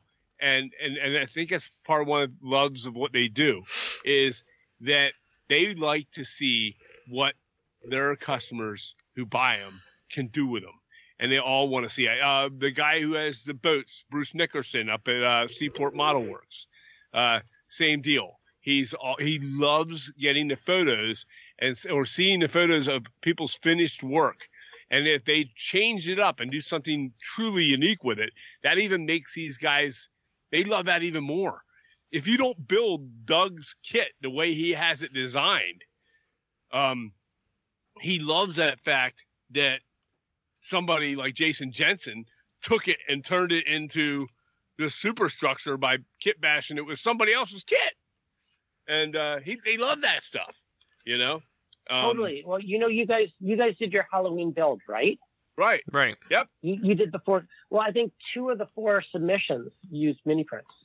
Yeah. And that was like, for me, that was like my happy moment. Like when I saw that and I saw like what people done and the creativity and the expression and, just how wonderful it was. Like that's a kick. That's really, that's, yeah. Like, you don't get better than that. It's like that's a compliment to you. Cool. Yep. Well, that's a huge compliment to you and your product. That's got to make you feel good to see that from some other modelers. And those Halloween models, by the way, they were off the charts, insane. They were insane. Well, and we even died in one of them because one was a cemetery with our initials on it. Yeah, but it's, oh well, that's so cool. Now, that's the comedy of it. Now, yeah, exactly. A lot of people, when they print figures, they often talk about how they like to put like pigment, chalk pigments on them and stuff when they're done. I am not one of those people. I've painted many figures, and you could see some of them. The most recent one was on that boat I was telling you about. And I don't do that. I think it depends on your painting style. If you can use your paints and make them look a little more dulled down without having to use the pigments, I like that better. So I know some people like to use the pigments. It brings out more detail, they say. I have not been a proponent to that. I know a lot of people that do. Do you, is that one of the techniques in your painting that you use chalk pigments? Yes and no. Okay. I did it on the donkey because I painted the donkey and I'm like, something's missing. And I dusted the donkey. I do use quite a lot of the, what is it? Hang on. Pan pastel. I do like the pan pastel. Mm-hmm. And I do that more for structures and, I've used it on rolling stock wheels and things like that. So sure. I do quite like the pan pastels. I dusted the donkey because the donkey didn't look right. And the minute I kind of put a little bit of sort of gray, brown, dusty pan pastel on the donkey, it looked like a donkey. So I guess maybe donkeys just roll around in the dirt. I also they used do. it on the African. Yeah. So that was like, okay, prototypical. I guess my donkey was too clean. And I shouldn't knock that technique, because there are things I had dusted, okay, because they have to be done that way. Not everything. I need to rephrase that. So not everything that I do is like that, but yeah. The African elephant, like elephants are dirty, so you got to dust the African elephant.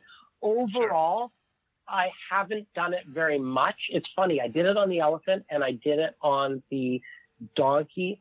And then you start going, I wonder what else I can do it on. So you throw it on something else like a mountain goat. It doesn't work. Yeah. So, when and where appropriate. I'll tell you what I am starting to experiment with, though, and it's in the same vein. It's the same but different. So these Army Painter Quick Shade, the Army Painter paints came with things called quick shades, soft tone and hard tone. And they're washes. And I think that I haven't gone too deep into it. I probably should read the instructions that came with it. But I think they're not acrylics. I don't think they are. There's some sort of maybe, I don't know, they're just different. There's some sort of toning wash.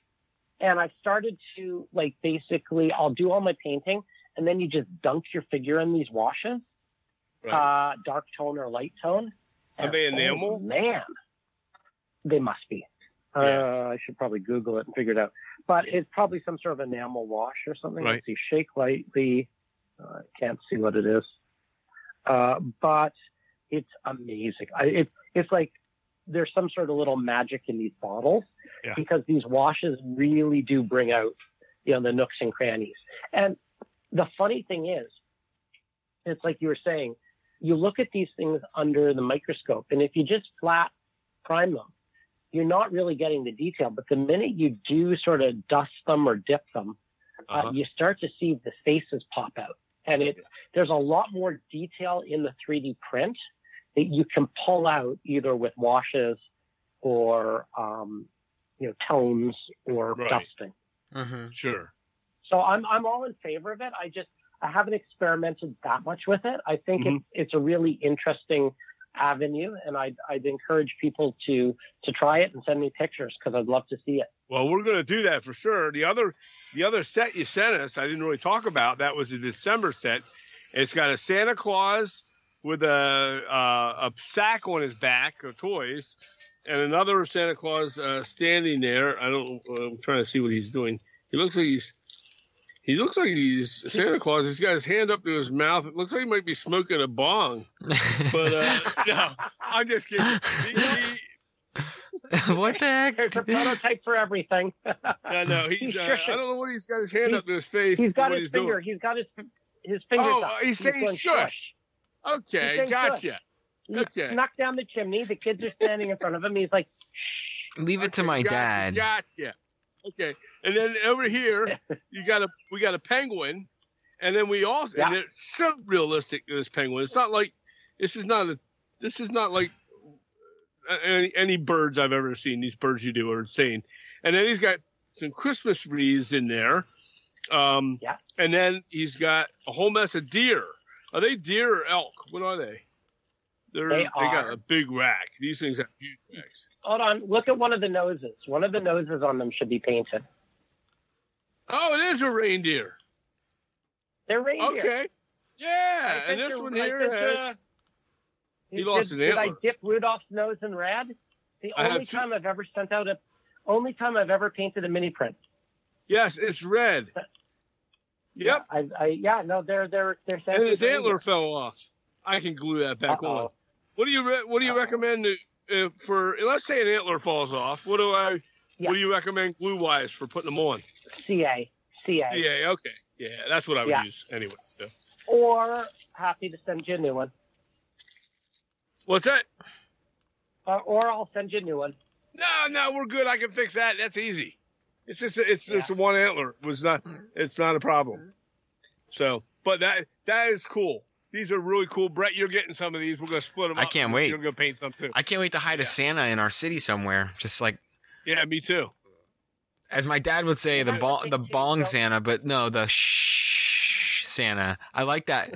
What would be really cool is if we could hide him on like a rooftop with a like he's near a chimney, like kind of like George Celios has that Batman hidden. Yeah. We could hide the Santa near one of the chimneys, and he's like shushing. I love it. Yeah, that's not a bad idea. If you go to Mini Prints, if you're on the website miniprints.ca, and you go to the objects, because I've also got someone wanted Adirondack Muskoka chairs or coffins, so I also do some objects. Although I don't want to do too many objects, because I never wanted to be the guy that did air compressors or battery boxes or locomotive horns, just because I think that's taken care of. Like, I don't want to redo or replicate what other people are doing. Right. The whole idea is to be different. So I'm not looking here to sort of reproduce all the other great stuff that's out there. There's going to be some overlap, obviously. Yeah. I'm sure I'm not the only person in the world that's ever done jack-o'-lanterns, but hopefully they're different enough. But if you look under the objects section, you'll see on the wreath, I have a little scene I did of Santa standing on the back of the caboose. I threw a couple of wreaths on the caboose, and that's the Santa that I sent you. He's got his finger up going. I love it. So that's what he looks so like. Cool. And you do these. Covered a lot of ground tonight. Well, and you do these for multiple scales. So we did a lot of talk about HO and what we love, but you also do these prints in S and O. Do you do other scales for some stuff too? I did. So it started with HO, and then the S scale guys and the O scale guys came knocking. And the nice thing, as you know about a file, is once you've got it, it's scaling it up or down. Yeah, it's easier. So I'll offer every mini print is available in HO, S, O, and I've even had a couple of guys say, "Can you print this out in 1:29? Can you print this out in 1:32?" So yes, the answer is pretty much anything. Most are available in N scale, but and I'm amazed. I've actually been able to get N scale out in the bald eagles and the seagulls, which I never thought I would. Wow! But not everything is N scalable, and that no N scale crabs. That's not going to happen. It's just not going to happen. Oh. And the ones that are in HO, look like they're just so tiny. Oh, they're unreal. The N-scale guys want everything, and I empathize with them, and I've been able to get all my figures out in N-scale, which I didn't think I could do. Most animals are available in N-scale. I will do my darndest to try and get everything out in every scale, but there are just some things that we hit the limitations of the printer. Yeah. And my eyesight, to be honest. I've already got the maximum magnification. There's some things I just can't see. Yeah, I'm sure I'm the same age as you, probably, and I think we're very close. I'm guessing. I'm 56, and all you have to do is say you're close. So we're within 2 years. 2 years. Okay, good. So and I noticed that I have pretty good eyesight. Don't get me wrong, and I do wear bifocals. And I've learned to work with them to be able to paint small detail. However, I'm noticing that I'm going to have to make a change on these things. And, and when you get super, super small like that, I can work with it for a little bit, but I got to take a break with my eyes after a good 20 minutes or so. I have to get up and just kind of walk away and then come back because I'll feel the strain a little bit, So and I think that happens with a lot of us modelers as we get older. Oh, for sure. But that's awesome. I think that's why awesome. You see a progression. I mean, all of us HO scale guys are going to have to go to O scale at some point. No kidding. Well, then the other problem is that as you get older, you need less room in your home, or you may even downsize your home, but then you have to upsize your trains, so now you don't have the room for the O scale. But we're all going to be building modules at one point. There you go. Yeah, that's actually a pretty cool idea. I've been thinking about that. Most things, most of the, I'm just looking at the N scale selection, and I've got a whole section called the N scale gallery. I think pretty much everything is there. I mean, I don't think the N scale guys should be happy. Right. Yeah. It's getting bigger for them now. It really is. Yeah. Oh yeah, it's growing. Yep. Well, I think we've covered a lot of ground, and we're approaching 2 hours and about 2 hour show. Yeah, that's a 2 hour and 15 minutes almost, about 10 minutes, but still, that's awesome. We loved your product. I'm so glad. Thank you for sending us a sample so we can talk about it tonight. And we're going to paint these up and we're going to print them out, print them out, photo them, and send them out to you. And we'll show you those. And of course, you see, we always, anything we do, we pretty much put up on our Facebook and let others see it as well. But we will put a link up in the show notes for all our listeners to go to show notes on there and on our website when you go check out the podcast and look up Bernard. Has all the stuff on his mini prints. So please go there, check out his website. You will be just amazed at the super cool product that he has.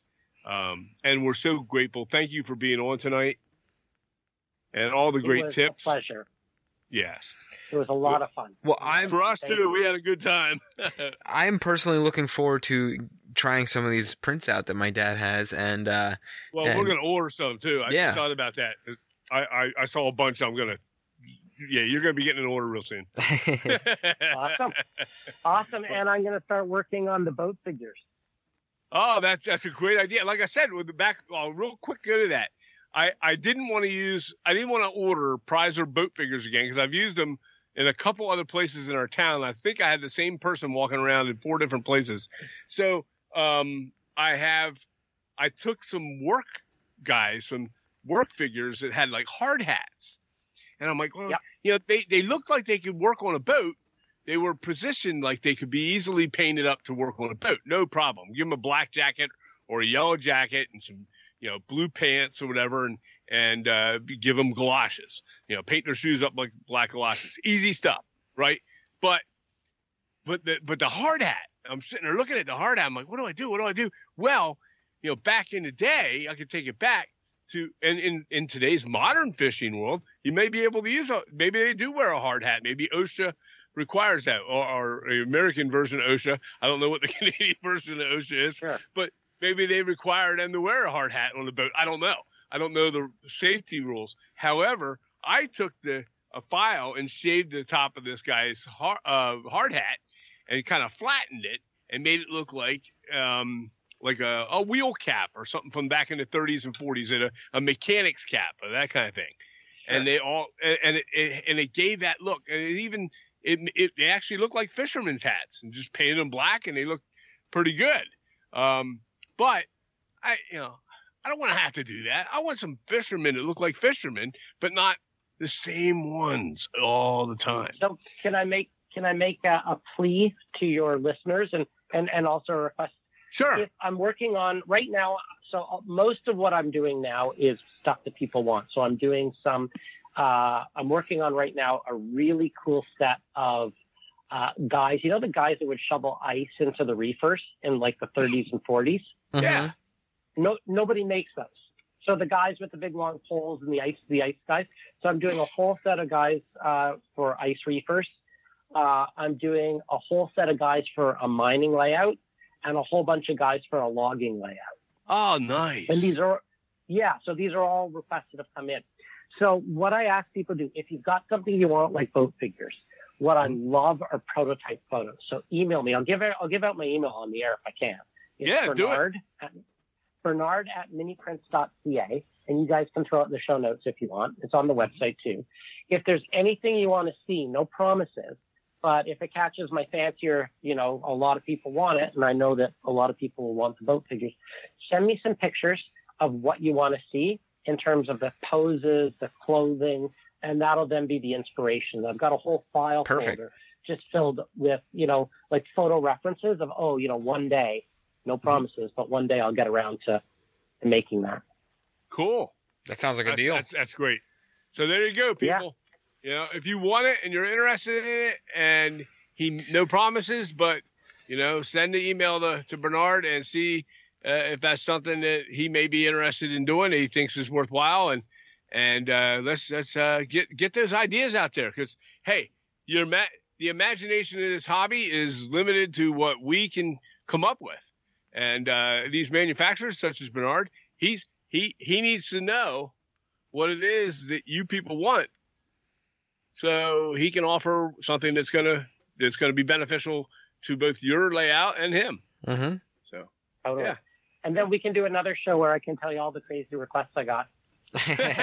We will definitely do another show. I'm down with that for sure. We have a lot of our guests that are always repeat, so we will definitely have you on again, and talk about more of your product and more of the mini prints, and I want to get into more of the art of the scenery and everything else. So these are topics we really ran out of time with tonight, but definitely we had a heck of a show tonight. Really definitely. Did. Fantastic. Yes. Well, thank you very much for being on. Happy New Year. Yeah, Happy New Year. Happy New Year to you too. Thank you for your time tonight, Bernard, and I hope our listeners enjoy this different type of manufacturer. And I know a lot of our listeners have already been purchasing from you some prints. I know a couple guys had the Sasquatch, a couple things like that, and like you said with the Halloween builds, you saw some work in there from you as well. So hopefully, if you are listening and you haven't checked out his stuff, you can head over to miniprints.ca and check out some of what the awesome things he has available. So thanks again, Bernard. It's a late night here. It's like 10 o'clock. So I gotta get up. Too. He's in Toronto. Oh yeah. You're same time zone. I gotta get up and get my daughter ready for her last day of virtual school tomorrow. So, and then she's back in person finally. So, got a busy day ahead of us, but I do appreciate your time, and thanks for giving me some tips on my 3D printer as well. Yeah, no problem. It was fun. All righty. Thank you, sir. Have a good night.